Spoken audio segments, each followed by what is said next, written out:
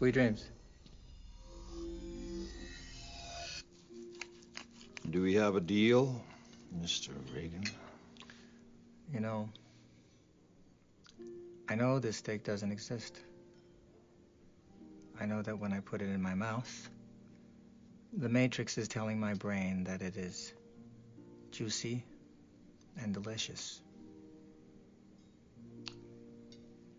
After 9 years, you know what I realize?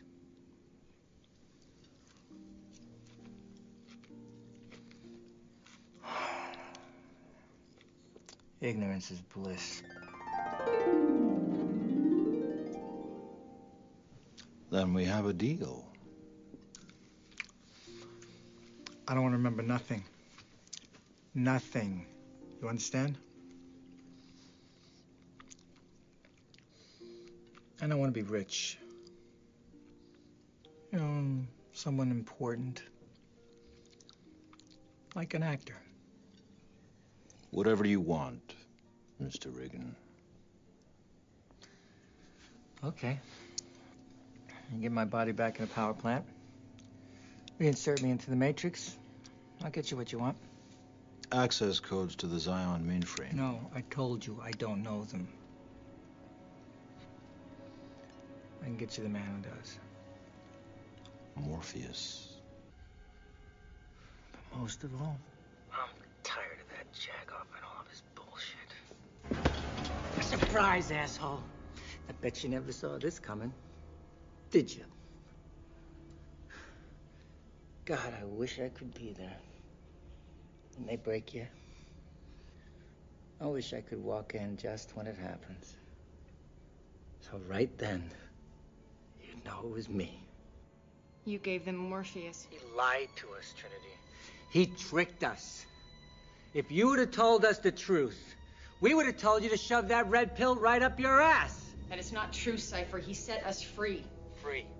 You call this free? All I do is what he tells me to do. If I gotta choose between that and the Matrix, I choose the Matrix. The Matrix isn't real.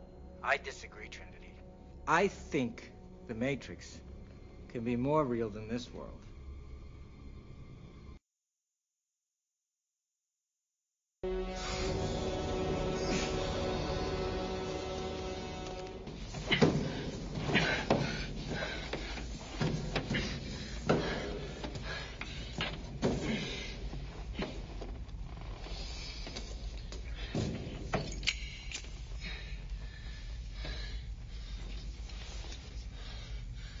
Come out to the coast. We'll get together, have a few laughs.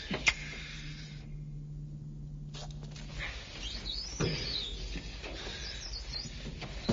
know what a TV dinner feels like. Come on. Where's the fucking cavalry? Sorry to waste your time. No problem at all. Merry Christmas. Merry Christmas to you.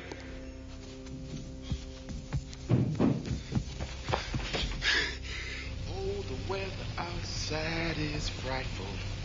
Dum-da-dum, delightful. For the love... 8 Lincoln 30 to dispatch. 8030, go ahead. Yeah, that's a wild goose chase over here at Nakatomi Plaza. Everything here is okay. Over. But nobody has no place to go. Let it snow, let it snow, let it snow. Dear God, everything is a crime!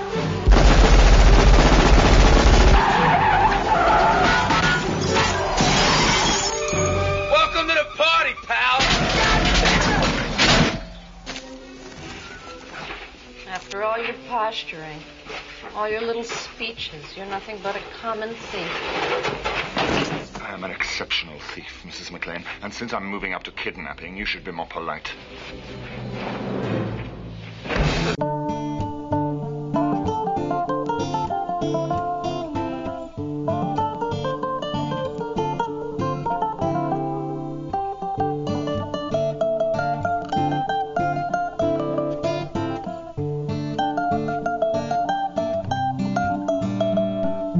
Hey, welcome back. Wow, it's been a bit of a long time. I've definitely had a disruption here, but everything that's happening in the world is even far more interesting than my crazy life. So I think I'll stay out of my personal story for today, save it for someday down the road, and I'll just try and share with you the insights that I've had a chance to experience because my life got so crazy and disrupted the last 4 to 6 weeks. First of all, the podcast today is Red Pill. I wanted to stick to the Red Pill theme. This Bruce Willis scene where Welcome to the Party, Pal, that image has been on my mind for more than 3 months. And to me, it's even more pronounced now than it even was back then. But I find that whole film a very useful analogy to what we're all experiencing now. So I will get to that. The other part was Cypher. Cypher in Matrix Reloaded. I love that actor. He's excellent. He's on the other side. He's flip side. He's having trouble with the red pill and what it takes.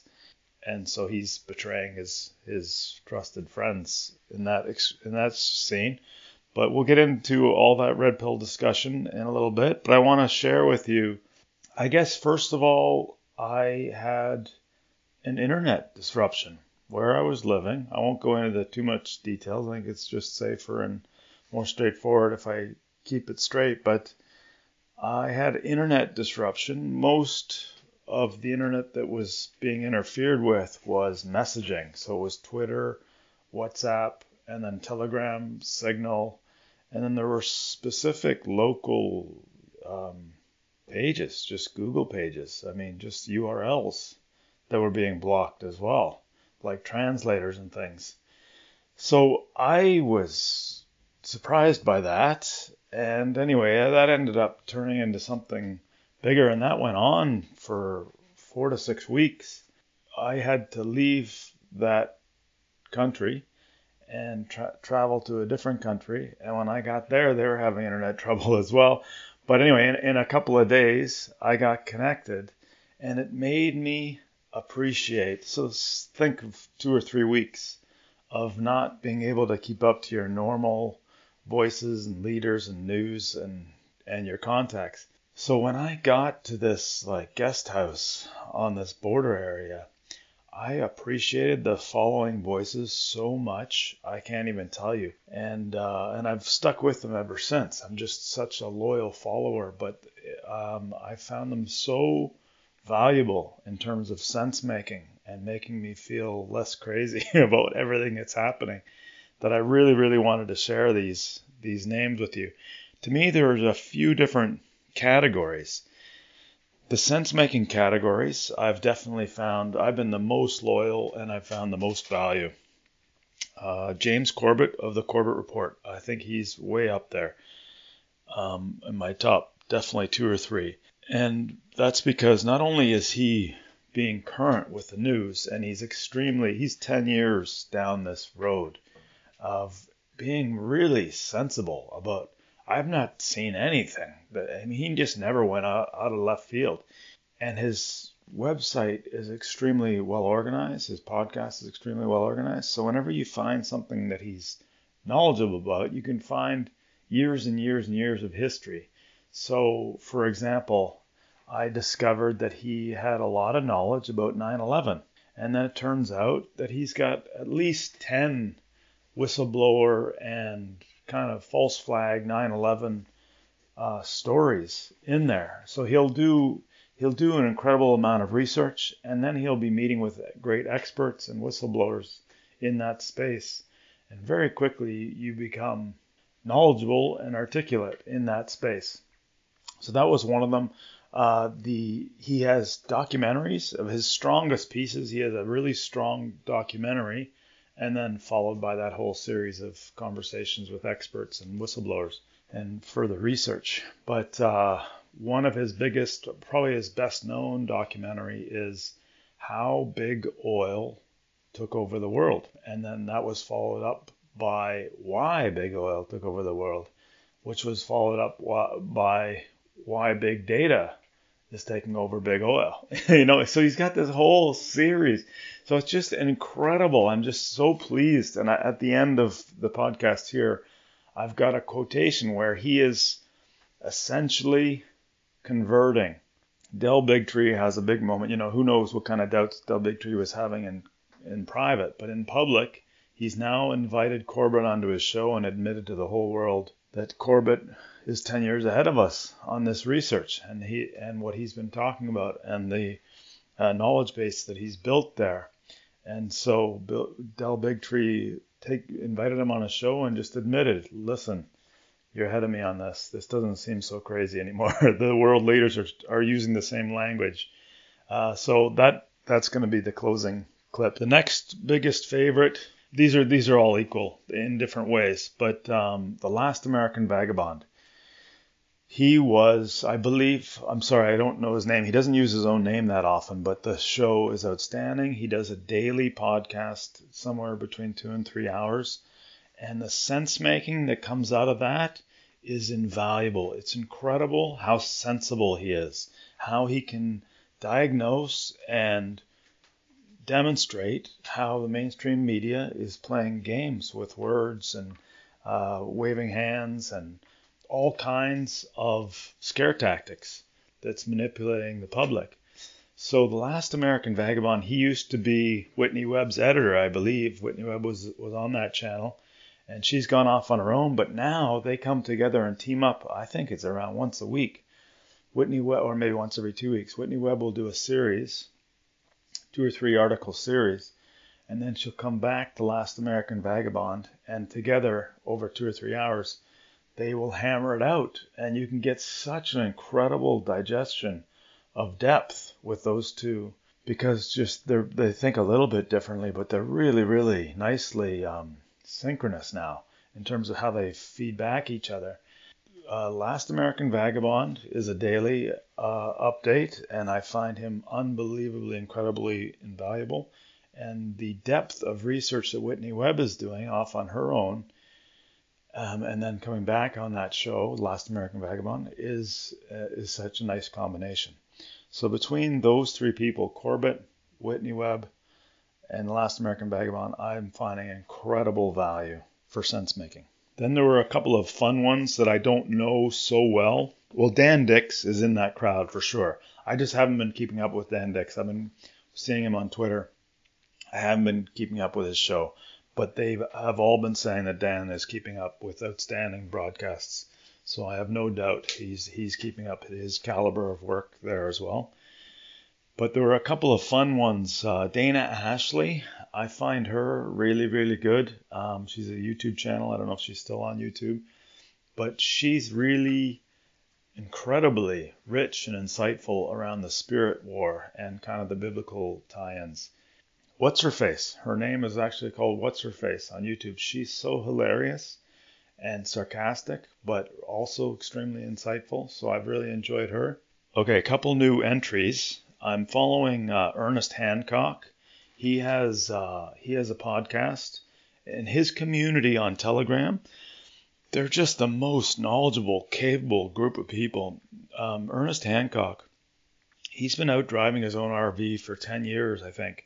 He saw this thing coming 100 miles away, and he and his wife talked it over, and they said, listen, when our kids are in their 20s, we're in deep shit if we don't get on top of this. So he got way ahead of the game. I think it was 10 years ago, rigged up an RV that he could podcast from. And now he's built a community. And for whatever reason, the community that follows Ernest Hancock, Declare Your Independence. His podcast is called Declare Your Independence. But he and his wife talked it over, and they rigged up the RV. And he's been driving all over the USA, podcasting and building this community. And his community is unbelievably knowledgeable with anything you can imagine. So free market, off-grid, solar, you name it, even data, IT. They're just extremely knowledgeable and helpful group of people. So I can highly recommend Ernest Hancock's group. The other one that I was introduced through Ernest's group, I believe, was the Thick Red Line group, which is to me, by far the most effective, most peaceful approach towards neutralizing the police or they're being too militant about all this. Thick Red Line, their number one slogan is basically no victim, no crime. So they're just helping police realize that they're bullying people when they're picking on them for no victim, no crime. So this is directly aligned with Mark Passio's natural law thinking as well. And they're just diplomatic. They're just engaging. They've done it in beaches and all kinds of public parks and places to neutralize the police and see how abusive the police are being to people that aren't causing any harm to anyone else. It's really, really brilliant and peaceful, cohesive approach that they've been successful at. In terms of work ethic and productivity, I would like to give kudos to both Jeff Berwick and Bobby Capucci. Bobby has been doing his Epstein podcast, typically on average 2 or 3 a day. He's really staying on top of that. Complete work ethic. It's just a constant stream of good information of what's happening with the Epstein case. And Jeff Berwick, I mean, he's leading edge. He's been leading edge. Again, another guy, 10 years. Saw this coming, built a foundation and a community around helping people become aware of the financial reset. Now he's written and published a book. He's just recently had a summit. He's just incredibly consistently professional about everything he's doing. His newsletters come out on time. All his tips have become true. And I just want to give hats off to Jeff and the community he's built.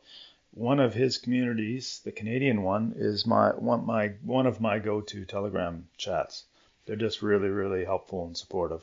Again, Jeff's communities are really useful and capable, especially around IT and crypto. Now, just for fun aside, I'm not a very active Twitter person, but it really, I did appreciate it when it was switched off for a while. So when I got back onto it, and I just want to give kudos to some of my favorites. David Whitehead, he's a Vancouver Island guy with Unslaved podcast, but he's consistently tweeting sensibly. David Icke's son, Gareth, another guy, extremely sensible, good sense of humor, but also pointing out the ridiculousness of everything that's been going on. Roaming Millennial, she's adorable, nice sense of humor. She's not very scandalous politically, but completely sensible. For whatever reason, there was a group of kind of pickup artist type guys, pickup artist instructors, that realized the emptiness in that path and picked up E. Michael Jones' work, and now they're outstanding.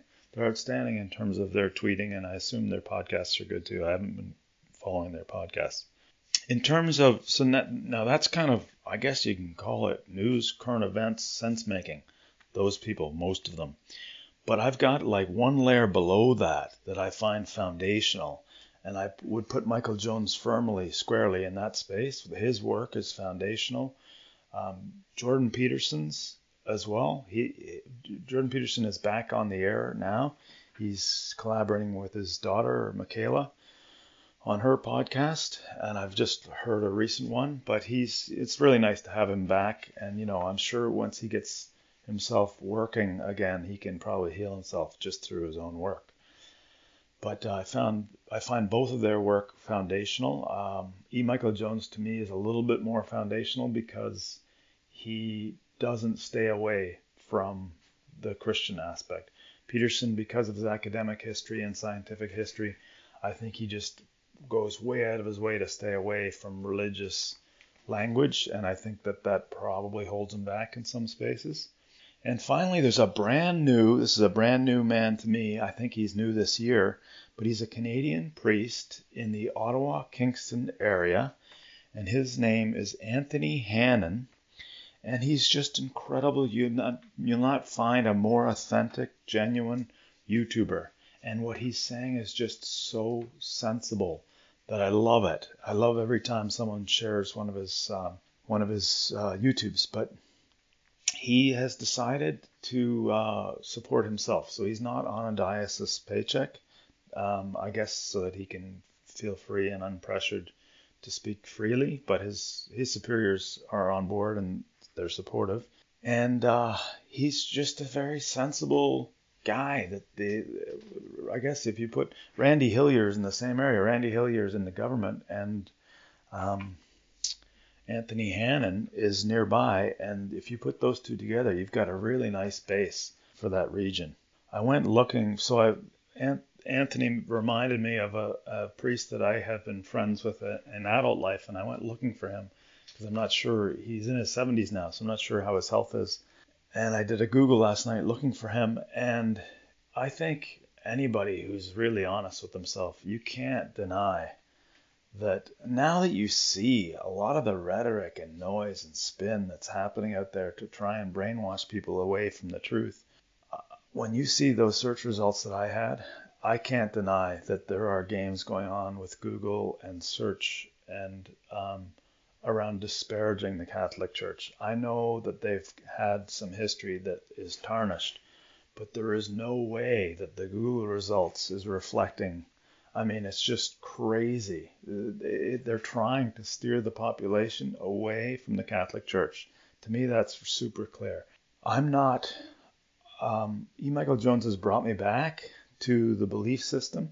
I have my own concerns with if I think of my high school, that alumni and the neighborhood churches.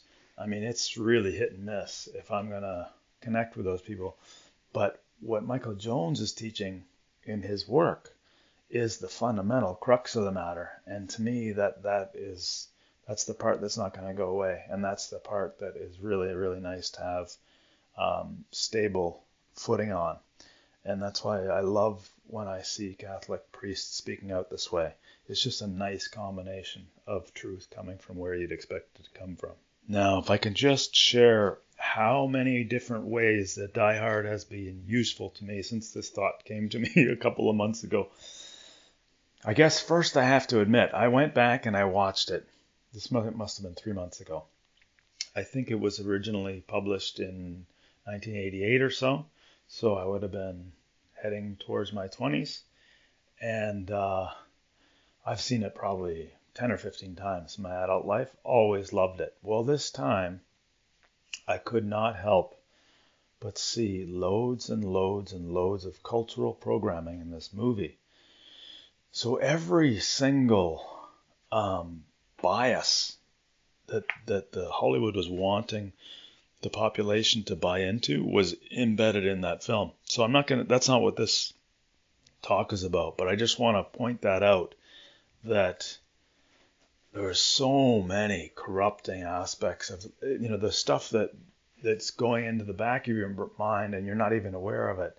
I'd say if, a husband and wife or boyfriend and girlfriend both go and see that movie, they're seeing completely different movies. If you don't talk about what you saw and what was important, they're seeing completely different movies. The kids, so the thrust of the story on this aspect is that the mother pursues her career, okay, which we all generally think is a good thing.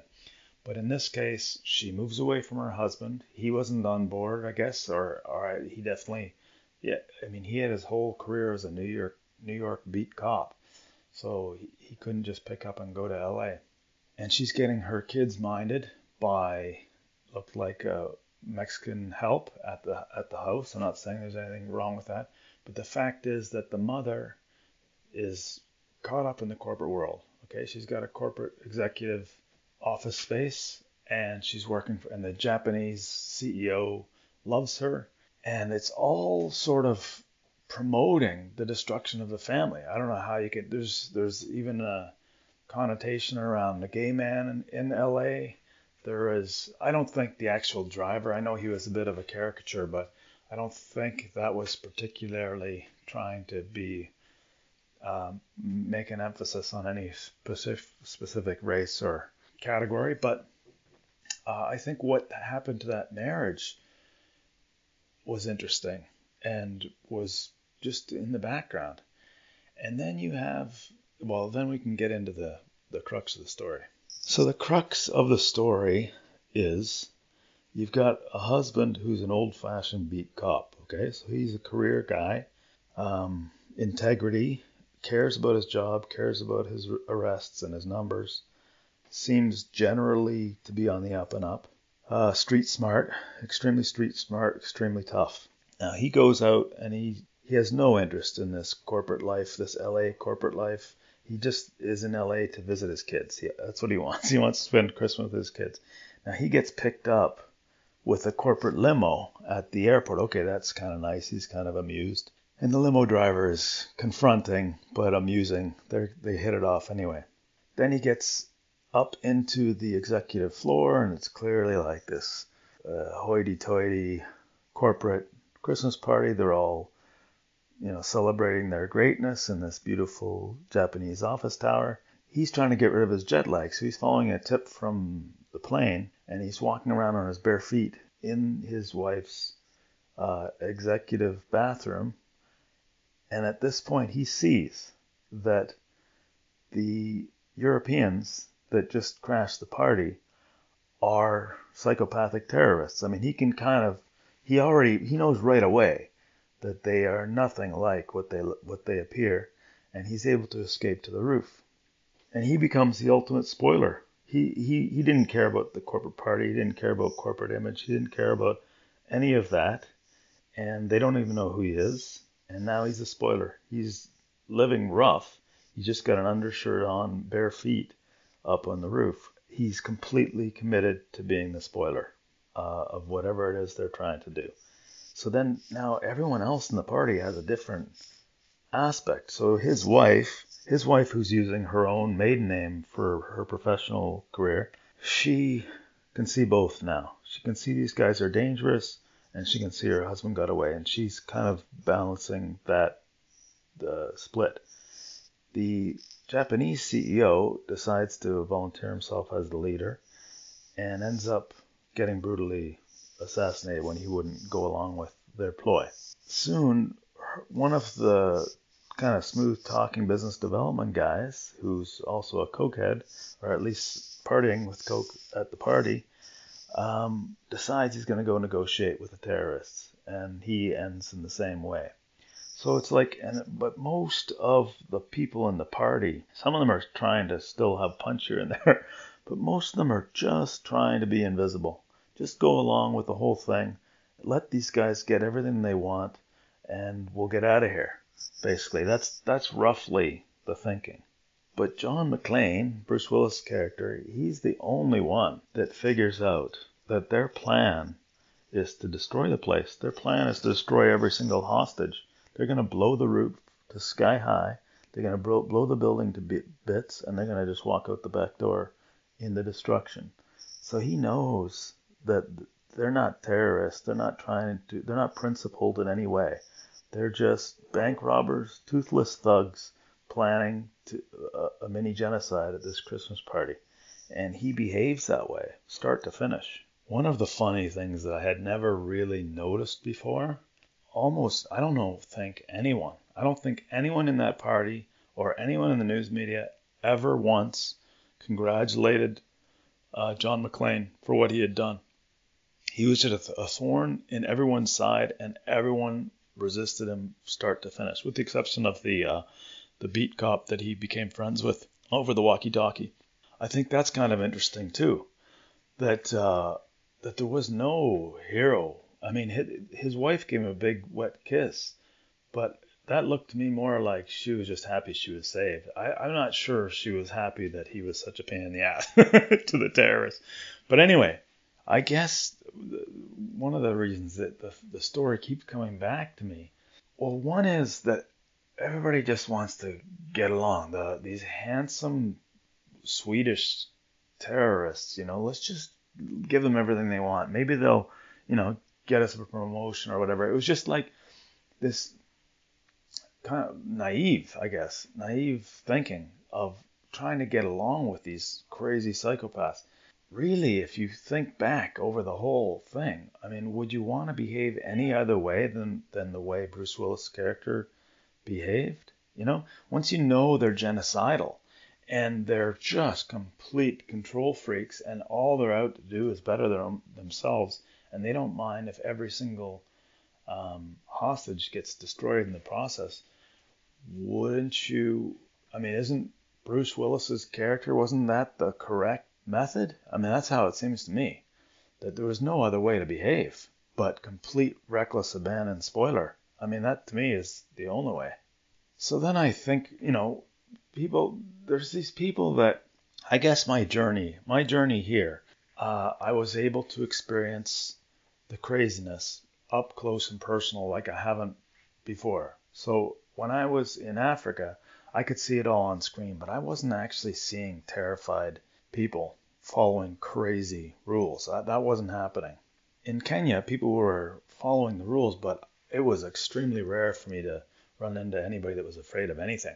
Well, on this trip, I could see it all. And to me, without any doubt in my mind, I don't think I saw one single soul, old or young, that had any concern about illness. To me, it's all about the rules now and being afraid of the repercussions for not following the rules. And so there are people that are afraid of not following the rules, and then there are people that are bending the rules, trying not to get, berated.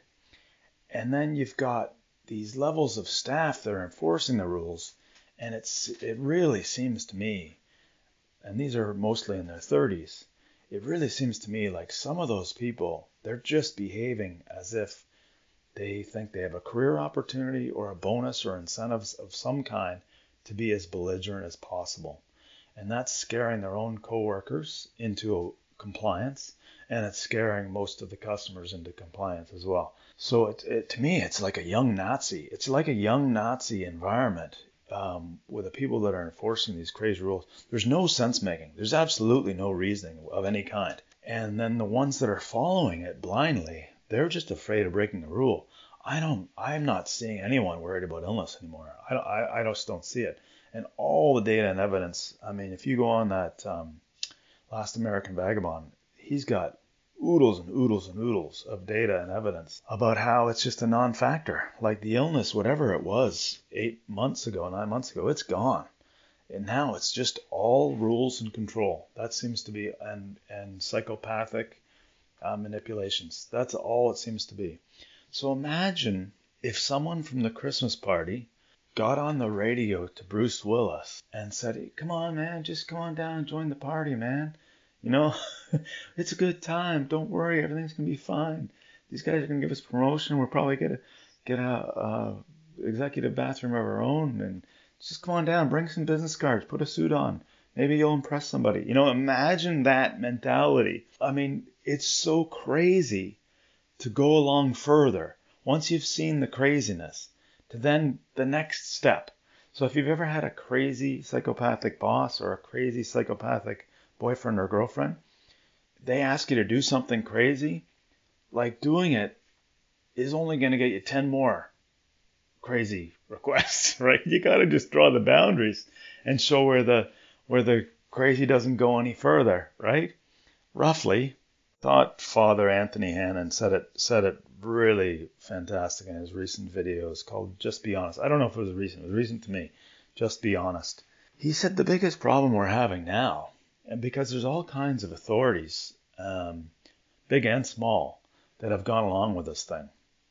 And most people just went on faith. They're getting notices from city, getting notices from media, getting notices from corporations.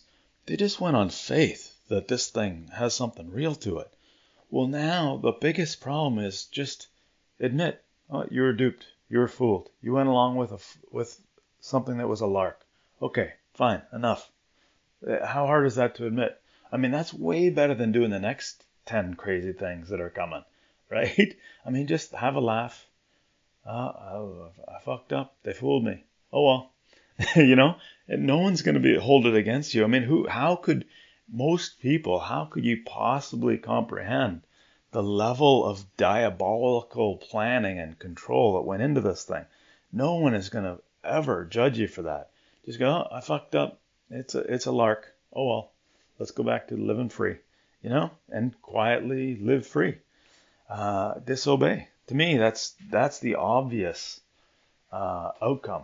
So please hang in there. I really like this talk James Corbett does on Del Bigtree's show. They both shared this podcast on each other's show.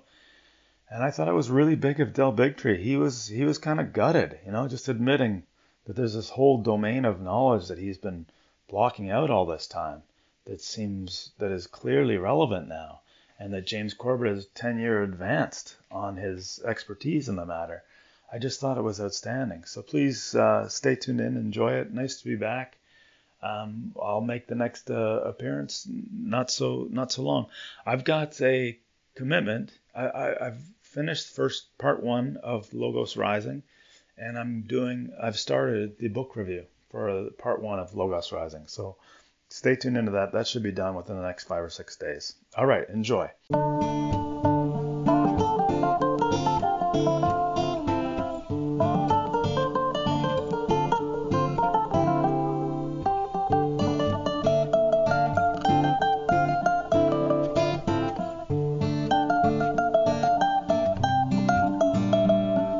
I'm Neil McDougall, and as painful as it is, Logos is definitely rising.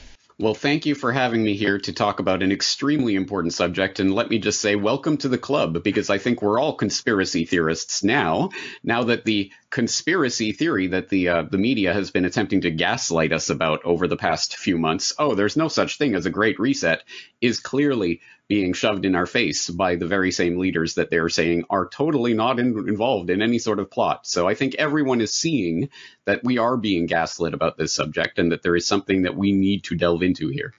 Now, before we ever even start into this conversation, I feel like there was a concerted effort to make conversations about an idea where, like, there was a singular leading body in the world, that the borders of nations would come down and there would be some sort of, new world order or any idea like that. Just a year ago, it seems like we would be made fun of for bringing that up. And so when I start seeing guys like Trudeau saying, Great Reset and talking about this sort of blending of economies around the world and a new way of doing things, am I wrong? Wasn't this sort of a third rail topic publicly until recently?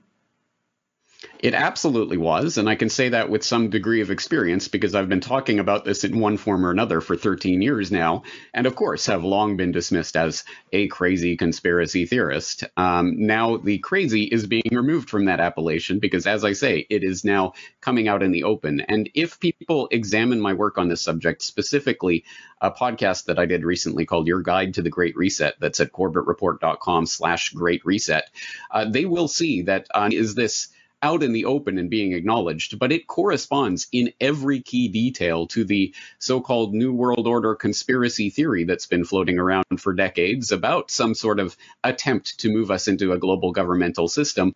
Well, now it's out in the open, and they're referring to it as the Great Reset. And we don't have to speculate on that in really any sense, because they are openly talking and writing about it, including Klaus Schwab, the executive director of the World Economic Forum, who has written an entire book on this subject that somehow he managed to slap together in the first few months of this pandemic crisis, so-called.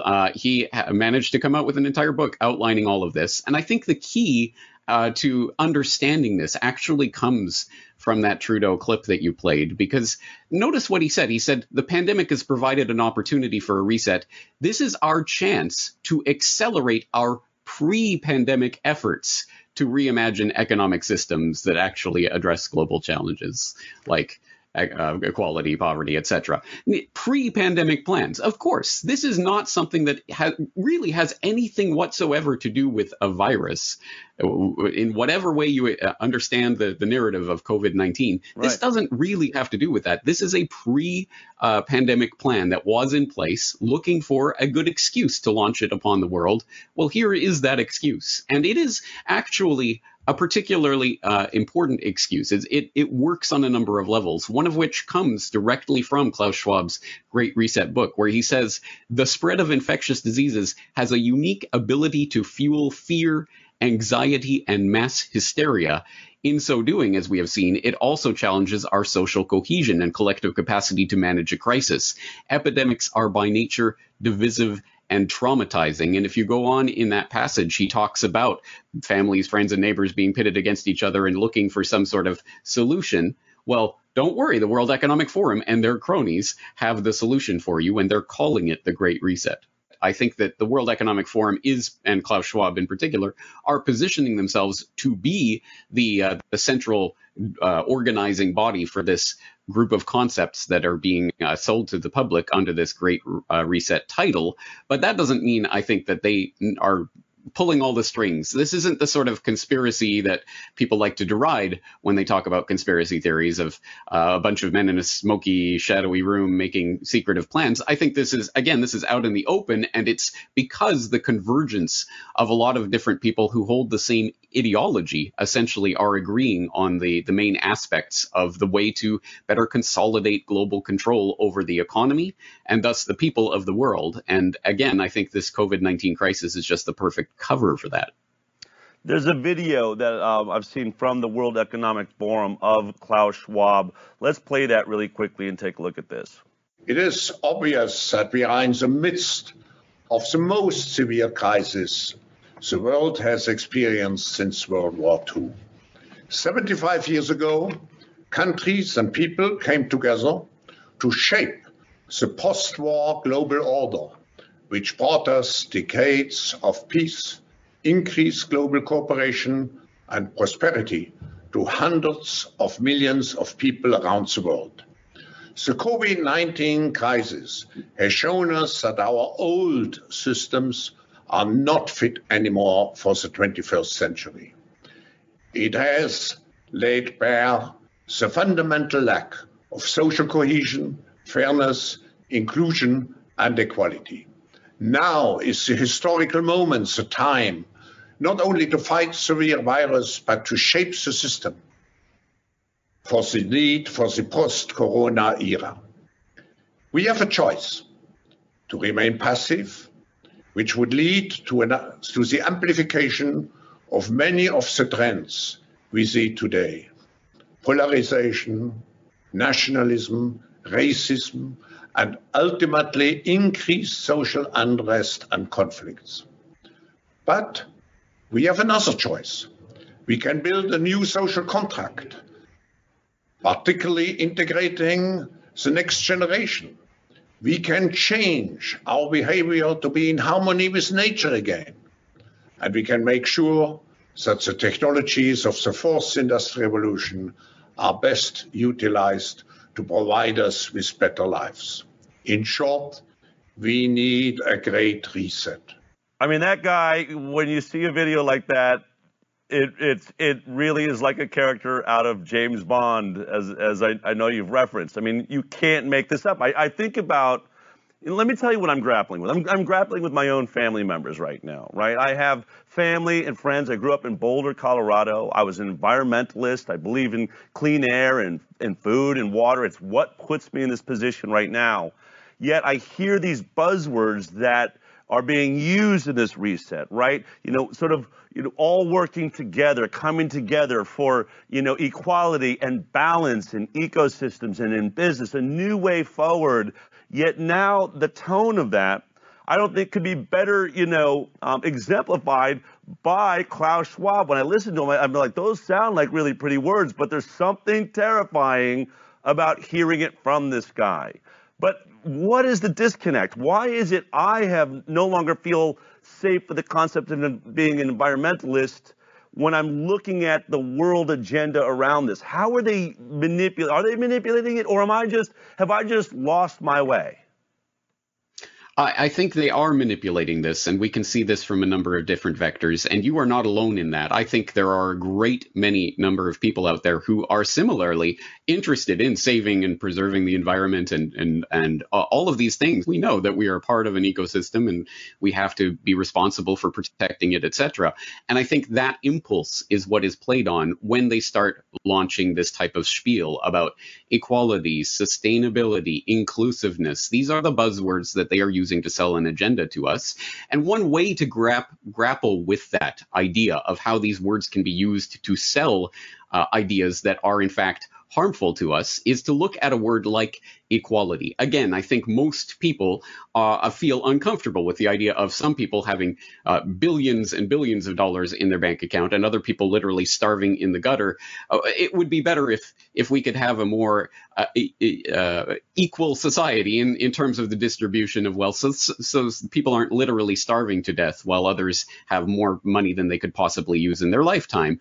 But there are many different ways to achieve that sort of equality, and one of which would be simply to make all of the peasants, essentially neo-peasants on the neo-feudal plantation, you're all equally poor. Under the eyes of this system. That would be one way to achieve equality. So just the word equality itself does not necessarily mean this is going to be some sort of utopia or nirvana. We have to understand what it is they are actually proposing.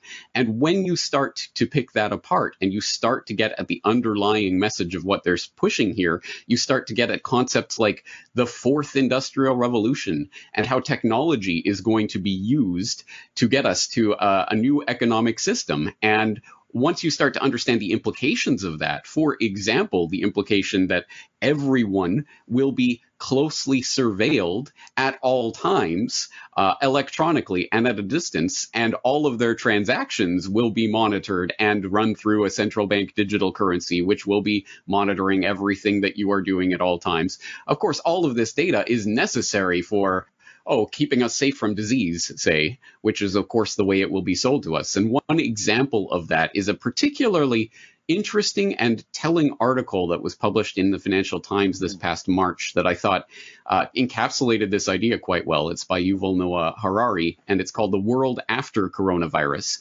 And he lays it out on the table there, what this type of fourth industrial revolution technology means and what it entails, including under-the-skin surveillance. So he writes that one of the problems we face in working out where we stand on surveillance is that none of us know exactly how we are being surveilled and what the coming years might bring. Surveillance technology is developing at breakneck speed, and what seemed science fiction 10 years ago is today old news.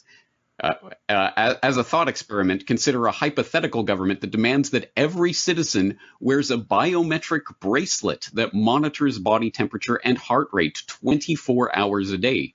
The resulting data is hoarded and analyzed by government algorithm. The algorithms will know that you are sick even before you know it, and they will also know where you've been and who you have met. The chains of infection could be drastically shortened and even cut altogether. Such a system could arguably stop the epidemic in its tracks within days. Sounds wonderful, right?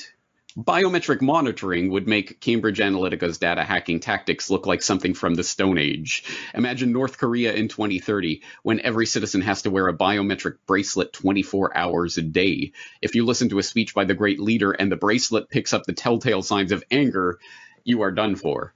This article just starts to broach some of the issues of what we're dealing with here, a complete Orwellian system of total monitoring of not just your speech, not just things that you are saying, but ultimately things that you are literally feeling, your blood pressure, your heart rate, all these telltale signs of emotion or what you're thinking. And of course, a lot of this will be quackery, but that doesn't matter. They will say, there is a science behind this, and we can tell that you were thinking about doing something naughty, so we are going to come on with the pre-crime police and make sure that you Minority don't do Report, that. right? I mean, think about that. Exactly Imagine everyone wearing a Fitbit. If your Fitbit was suddenly connected to the government and the police department, how much they know about you, where you're at, what you're emotionally going through. It's really, that article is really terrifying. And it would seem crazy, except let me bring up, and we, my producers went through, the incredible piece. We're not going to take a whole hour to get on it, so everyone should definitely go to the Corbett Report and check it out. But let me bring up from COVID-19, The Great Reset by Klaus Schwab. If no one power can enforce order, our world will suffer from a global order deficit. Unless individual nations and international organizations succeed in finding solutions to better collaborate at the global level, we risk entering an age of entropy.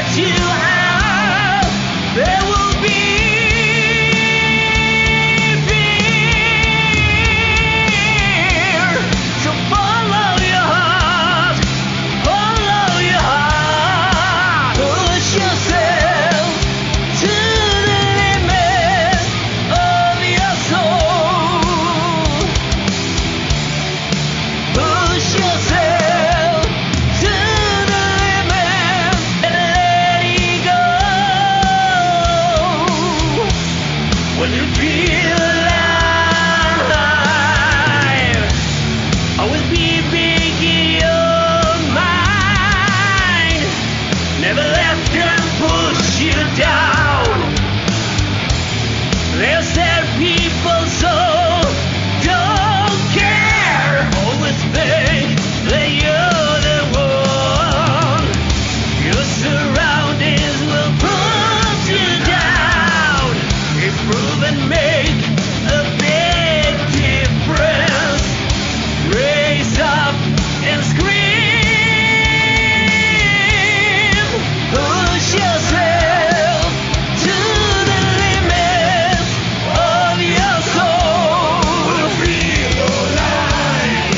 Push yourself to the limits. Never let it go. Feel alive. That will never leave you alone.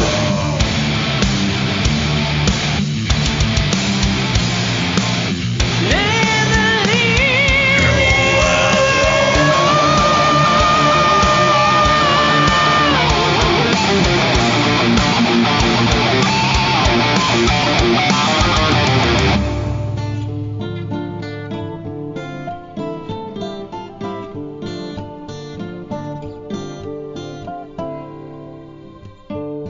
Push yourself to the limit of your soul. Raise up and breathe.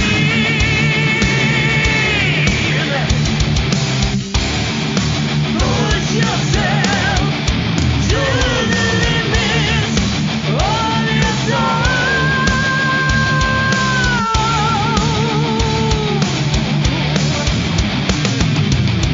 Of your soul.